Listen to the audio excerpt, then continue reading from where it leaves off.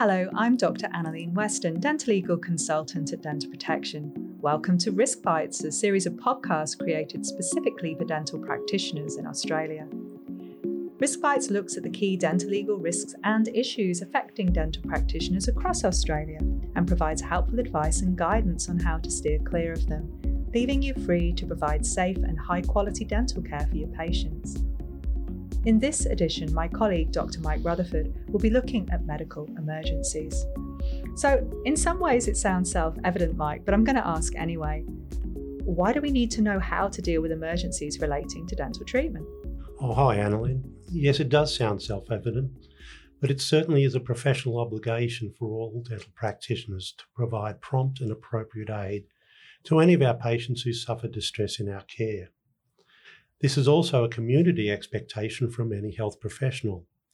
If you provide the treatment, you necessarily need to be able to deal with any adverse outcomes, particularly life-threatening ones.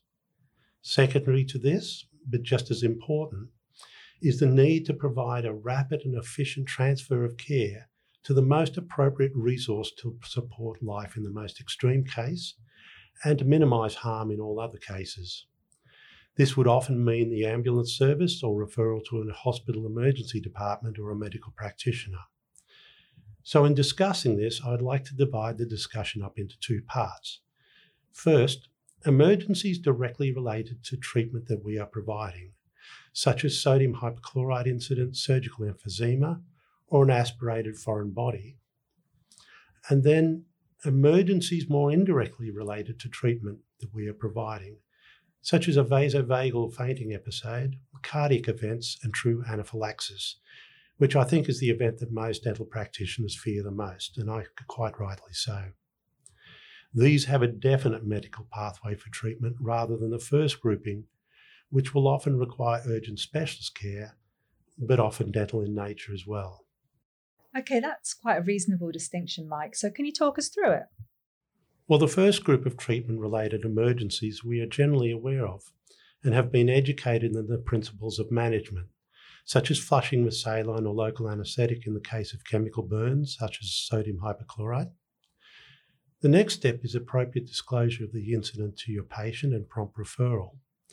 In most cases, to the appropriate dental specialist, perhaps an endodontist for sodium hypochlorite incidents or an oral surgeon for surgical emphysema. This again may seem self-evident, but unfortunately, we do hear routinely of patients being told to attend the emergency department of the local hospital with no assistance in the process and no accompanying referral or description of the incident. Or better still, a preceding phone call giving details and a contact number. Of course, should the incident become a medical emergency rather than a dental emergency, for example, surgical emphysema when the possibility of airway restriction or loss is real, then of course an ambulance is indicated. Another common example of the need for medical care is when it is possible that a dental instrument or foreign body may have been aspirated or swallowed. Even if your patient exhibits no symptoms such as coughing or chest tightness, a chest and generally abdominal radiograph is indicated to rule out the possibility of lodging in the airway or the GIT. While dentists can refer patients directly for these radiographs, I personally think it is far more appropriate if this is done via a medical practitioner, as the interpretation of the radiograph and, more importantly, any decisions on treatment if a foreign body is located are purely medical decisions. We can best assist by prompt telephone referral to a medical colleague with a written referral accompanying the patient, ideally with a photo of the likely lost item, such as a slow-speed burr, and a reference item, such as a coin or ruler, in the photo indicating the size of the object. This would, of course, depend on your circumstances, as we also do not wish for there to be a delay in the process of referral. Yeah, I agree, Mike. And the only time I've ever had to refer a patient for a suspected inhalation was at 5:45 in the afternoon. Now, where I worked then, I was very, very lucky to be close to the local radiography clinic, although I was nowhere near the nearest emergency room. So I stopped my clinic, I did have patients afterwards, and I drove the patient over to the radiography clinic and stayed with them while the radiologist reviewed the films. In fact, we reviewed them together, which was really helpful to me because obviously, and helpful to them too, because I knew what we were looking for. We were then able to discharge the patient safely, and I followed up by notifying the GP the next day because they'd long gone home by the time the event occurred. Now, that must have been a frightening incident, and particularly not being able to access the care you needed straight away, or the support, sorry. No, it really was for both of us. But somewhat ironically, the patient then became my best referrer, sending everyone from their family and their local community to me because he was so very pleased with the care he'd received, despite the fact it could have just gone very differently. So everything you've said so far sounds like reasonable advice, Mike, but some listeners may be wondering, well, didn't we learn all this at dental school? I'm not sure if we all did or not, Annalene. I guess I'm highlighting this because, as I think you would agree, we do see regular complaints and some legal claims made on the basis of a frightened and confused patient being sent to a hospital for care with little information or referral, leaving them to fend for themselves. Our duty of care extends beyond the dental treatment that we provide and on to assisting with any further emergency or medical care that may be needed.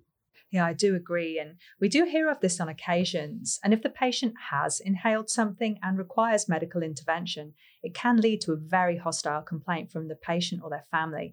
And I think we could all understand why they would feel this way. So what about the second group then, Mike? Incidents in the chair not related to the mouth or teeth. I think these are the really scary ones. Oh, yeah, I agree, Annalene. First, let me say I'm not going to discuss treatment and first aid. This is far too complex a discussion for this brief podcast and for my scope of practice. This needs expert advice. But rather, I would like to share observations with you from our experience in dealing with complaints and challenges when these events have occurred, and what our regulators and experts expect from us in these situations.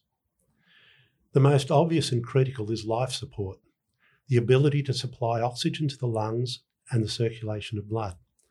At its simplest, air goes in and out, blood goes round and round.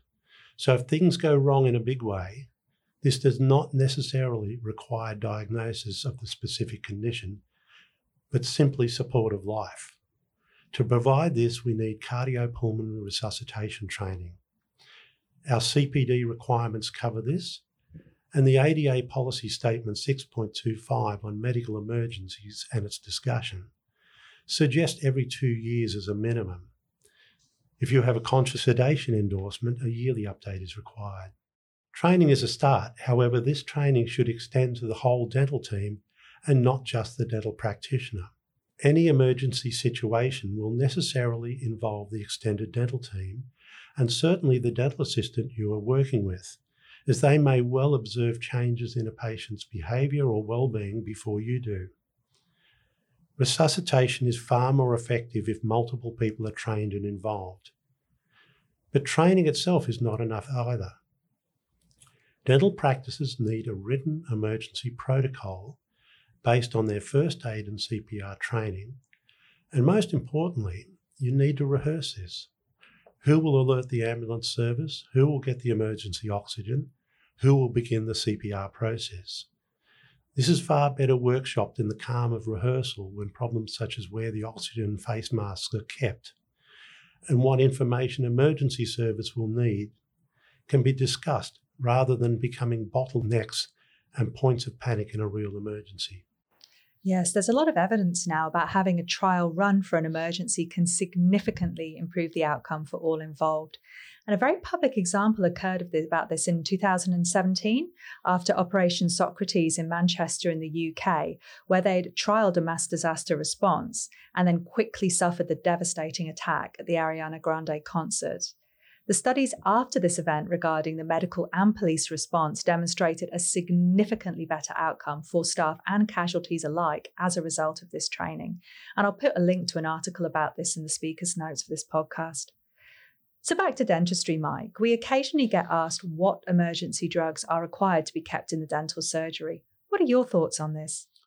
Well, this is a little tricky to answer because it's unlike, say, New Zealand and the United Kingdom, where the dental councils provide direct guidance on required emergency drugs and access to defibrillators.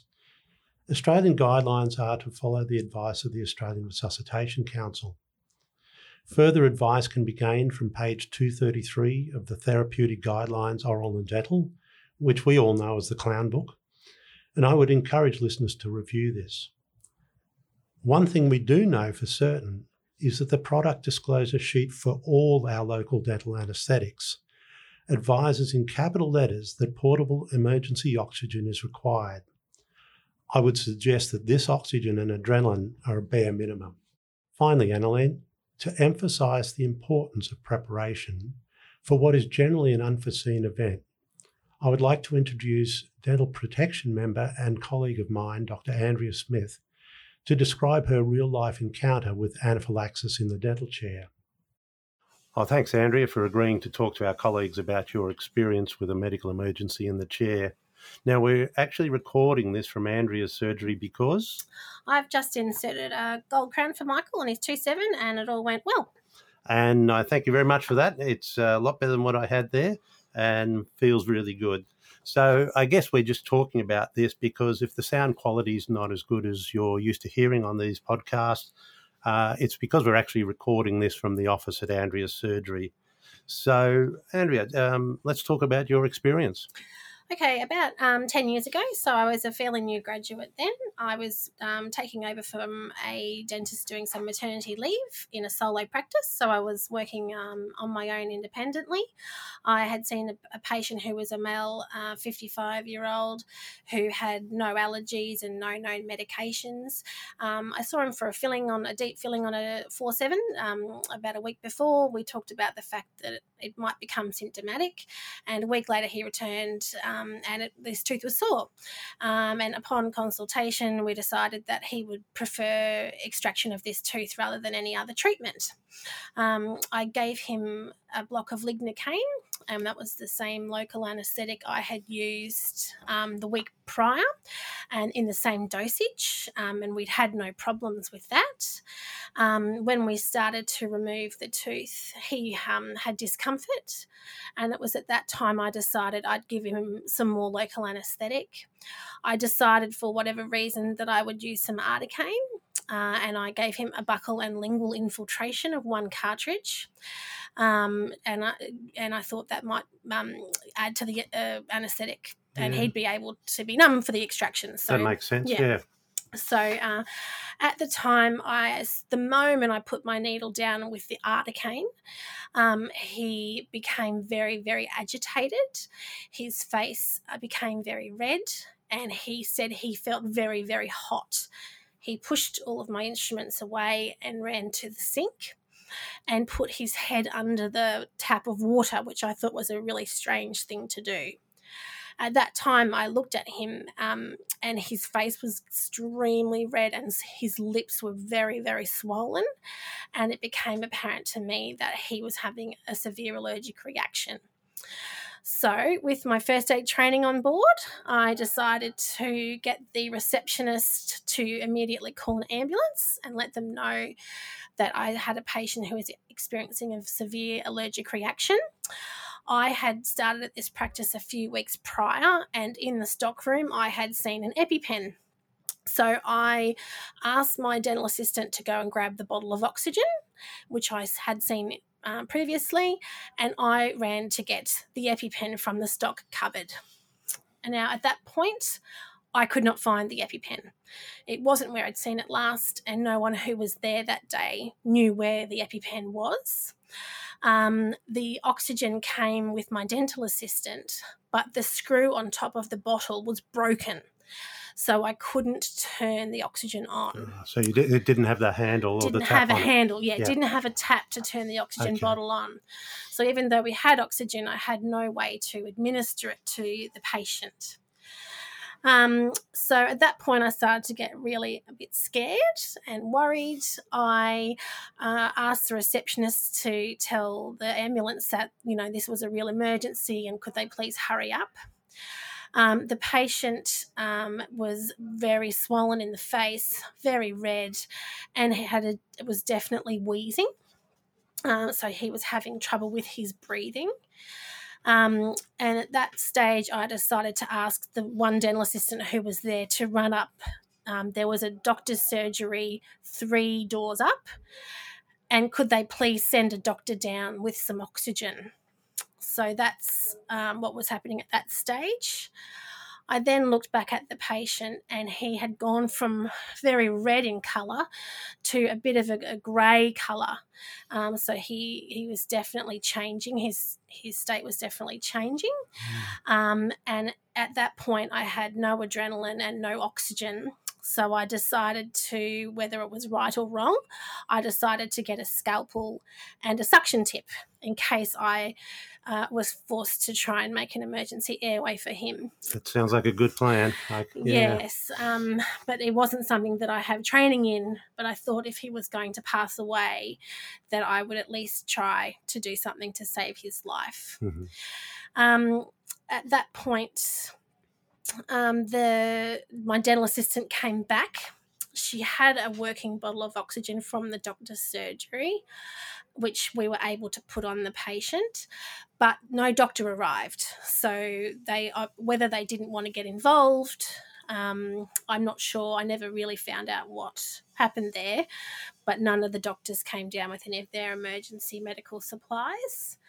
And as it was only as very few minutes went on, we were in contact continuously with the ambulance, and they finally arrived. And when they did, I breathed a sigh of relief. And they administered a lot of adrenaline to this gentleman, and he became a little bit more stable. Mm-hmm. And they took him off to hospital. Where I know that he did survive. Mm-hmm. One, as an aside, interestingly, as he was leaving, he said, "Do not tell my wife what has happened. She is undergoing cancer therapy, and I don't want her to worry about me."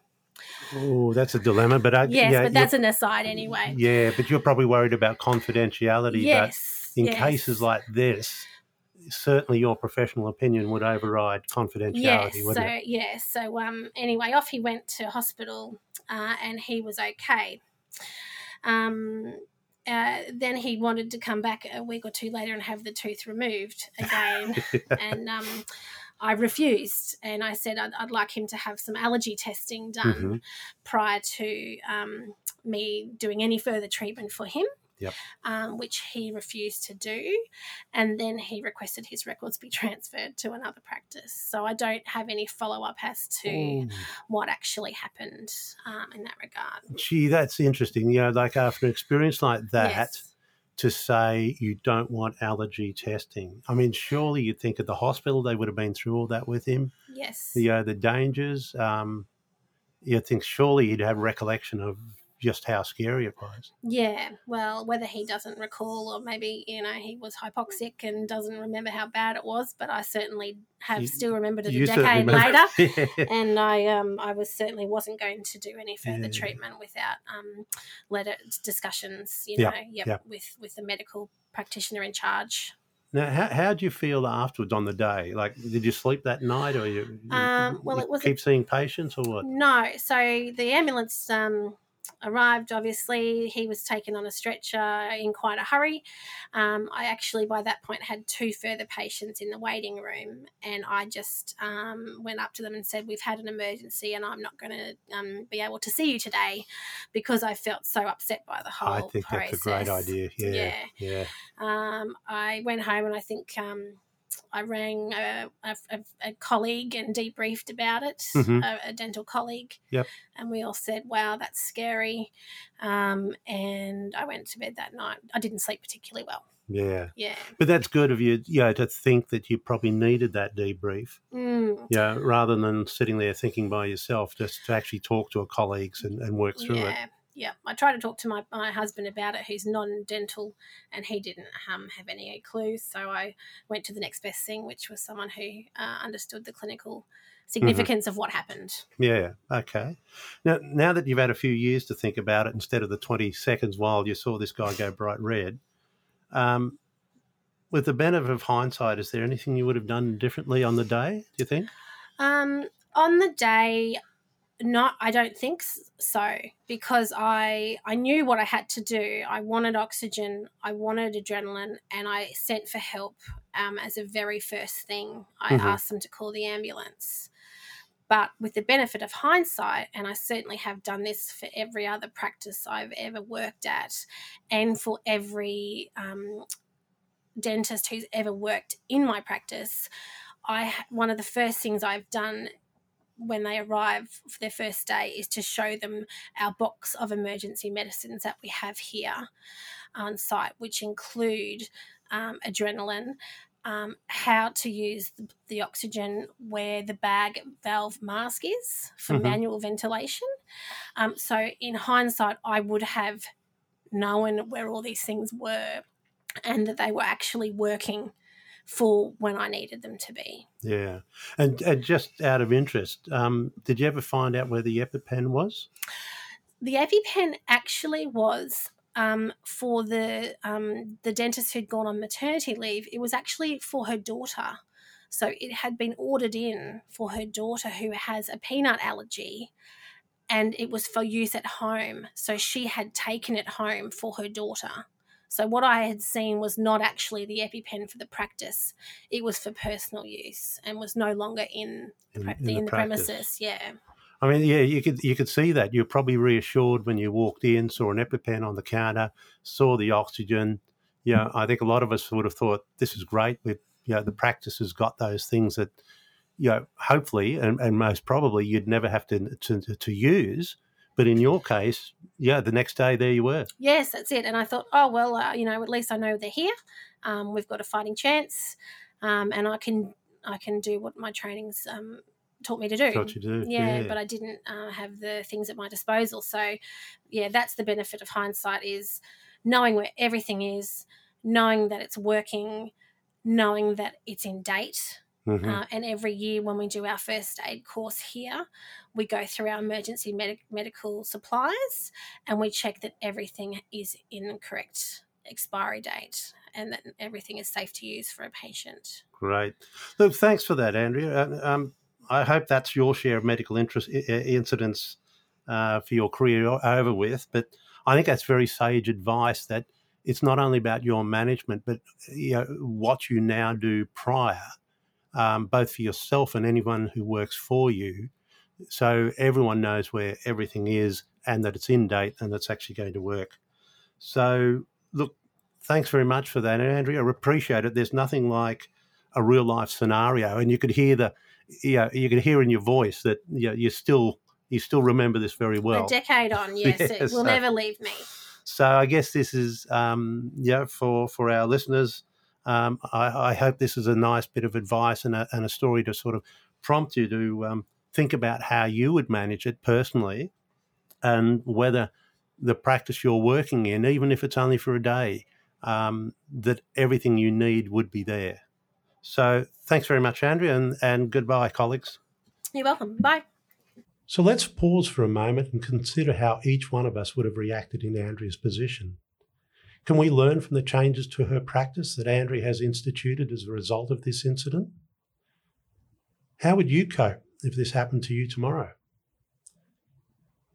So now the take-home messages. Refresher training and rehearsing for emergencies is essential, and this needs to involve the whole team. Have emergency oxygen drugs on hand and know that the whole team are familiar with your practice emergency protocols. And if you refer a patient to an emergency department or to a medical practitioner, please provide details of the incident and any drugs involved, and assist your patient as far as possible with a smooth transfer to more advanced care. Thank you so much for that information and advice, Mike. It's really helpful. And a big thank you to Andrea for sharing her story. And thank you all for listening. We do hope this podcast was helpful to you, and we look forward to sharing more guidance with you in the future. If you like Dental Protection podcasts and you'd like to hear more, please subscribe and leave a review.